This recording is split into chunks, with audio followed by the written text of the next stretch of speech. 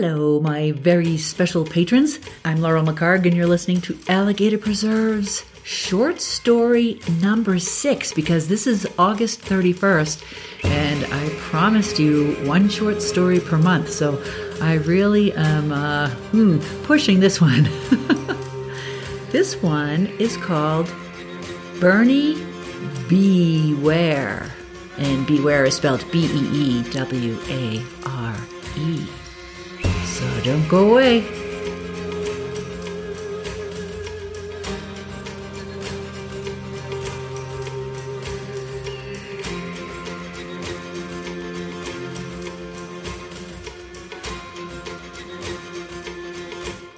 Bernie Beware is another flash fiction piece. It is exactly 1,000 words. And so here goes. I found a few on the dining room table last night. I thought they were dead, but when I got close enough to see the stained glass window patterns on their forewings, they vibrated and flew into the ventilation system. The heat from my face probably revived them. I jumped back and screamed like a little girl because, well, I'll get to that. As an acclaimed apiologist, I know there are legitimate reasons for worrying about the bumblebees. You've probably heard much to do in the news lately about bumblebee population decline in North America, Europe, and Asia. Pretty much everywhere, really, and how the decline is affecting world food supply in frightful ways.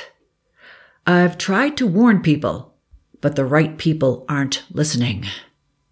Despite our recent cultural disdain for anything without an organic, non-GMO label slapped on it, the fact is damage has already been done to bees' brains by past rampant pesticide use in agricultural communities. Evidence indicates their brains have been irreparably altered. They forget where they found their last food source. Laugh if you will, but forgetful bees are not funny. If they can't share their knowledge with their colony, they starve. They die. Crops don't get pollinated, and those wither away too. We're next, but no one believes me. Irresponsible overdevelopment by powerful conglomerates also continues to destroy bumblebee habitats, and I'm quite certain climate change effects will not benefit the bee colony's cause at all. This is not fake news. Regardless of the reasons, our global climate is changing, and bee populations are disappearing.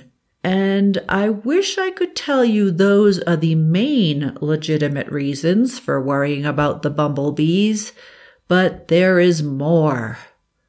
Much more.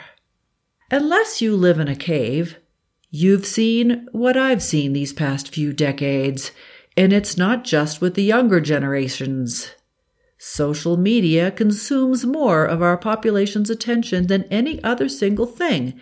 And much like the way beehives cannot grow when their bees are unable to do their jobs, we cannot grow as an intelligent species if we allow our brains to be placated and informed by corporations whose sole purpose is to keep us addicted to their products.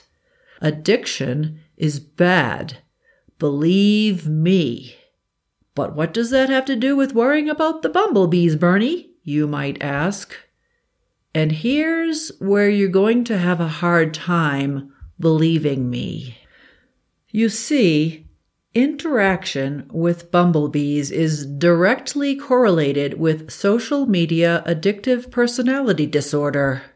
This may sound crazy, but I've studied the phenomenon extensively and committed my own monies toward purchasing the most sensitive equipment for my studies. Although it chagrins me to know I'm the only scientist dedicated to this project, I won't sleep until everyone else wakes up. I can tell you look confused right now, so I'll explain the phenomenon.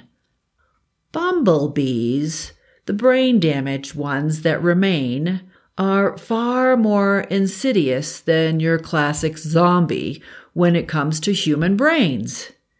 They don't even have to sting you to disrupt the synapses in your brain and make you want to sit for hours at a time staring at a computer or television screen. There's something in the frequency of their buzz that can eat away at the intelligent part of a human brain, which is why I screamed when they began to vibrate on the table last night. I must not be compromised. I can see why some in the scientific field might question my findings.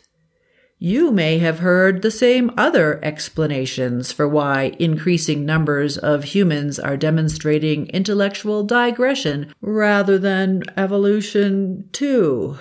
Science and technology are progressing at a rate faster than we're capable of keeping up. There's something in the drinking water. Our depleted soils aren't producing the nutrients necessary for brain development. Our schools are underfunded. And my favorite, ignorance is bliss, isn't it? If you have to ask the question, you're not ready for the answer. And the answer, my friends, lies in the simple truth that the buzz of these mutant bees triggers an autonomic response whereby capillaries in the unsuspecting victim's brain shut down, halting further development, and in fact creating a rippling effect that ensures the victim will remain addicted to hype and drivel for the rest of their unproductive lives.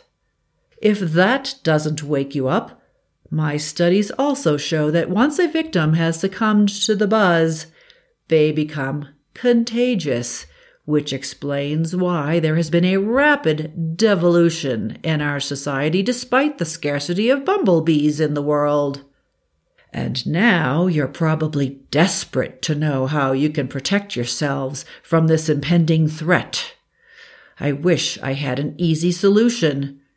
My first suggestion, the easiest, is to avoid bumblebees at all cost. This should not be difficult with the current decline in their populations. My second and last suggestion, however, will be far more difficult to swallow because you may already be affected. Although I haven't yet completed my research on how quickly this particular contagion spreads, my heartfelt belief is that you must shun ignorant individuals as if your life depends upon it. I also humbly bumblebee request that those of you reading this will help me spread the word about this troublesome threat. Our brains are in danger. Believe me. Come on, Bernie, time for your meds. There's bingo tonight in the dining room. Won't that be nice?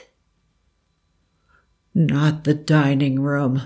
Please don't let them take me back to the dining room. There will be more on the table tonight, and they'll be buzzing. They'll be coming back for me. If it hadn't been for my startled scream when I found those fuzzy bodies last night, I startled them as much as they startled me, they would have gotten to me. And it would have been my own fault because I should have known better than to think they were dead. Everyone should know by now that zombies don't die. That ends my 1,000-word flash fiction, very silly story about zombies and their effect on human brains. I got the idea for this very silly story when my friend Sherry Randall came over after having received a phone call from the gal next door who was cleaning one of the rental houses and found 3 bumblebees. She thought they were dead on the dining room table, and when she went to whisk them away, they started buzzing. And she was horrified and screamed and ran out of the house. So that silly idea about bees coming back to life gave me the idea about a story about zombies. And I just whipped that up this morning. So I hope you enjoyed it. And let's see, your next short story number 7, will be sometime around September 17th or 18th, because that will be the next flash fiction contest that I will be participating in, where the contest will provide me with a location, a genre, and an object. That's the one that I did with the New England Aquarium and the bottle of champagne and the genre ghost story. So I'm excited to find out what this next one will be. I decided to do this zombie story as flash fiction just to practice writing a complete beginning, middle, and end in 1,000 words. So there it is. I did it. Let me know what you think. Until next time, share my podcast with your friends. Let's see if we can get some more people to patronize me so that they can hear these short stories as well. And thank you all so very much for your continued support. It means the world to me, really. Bye.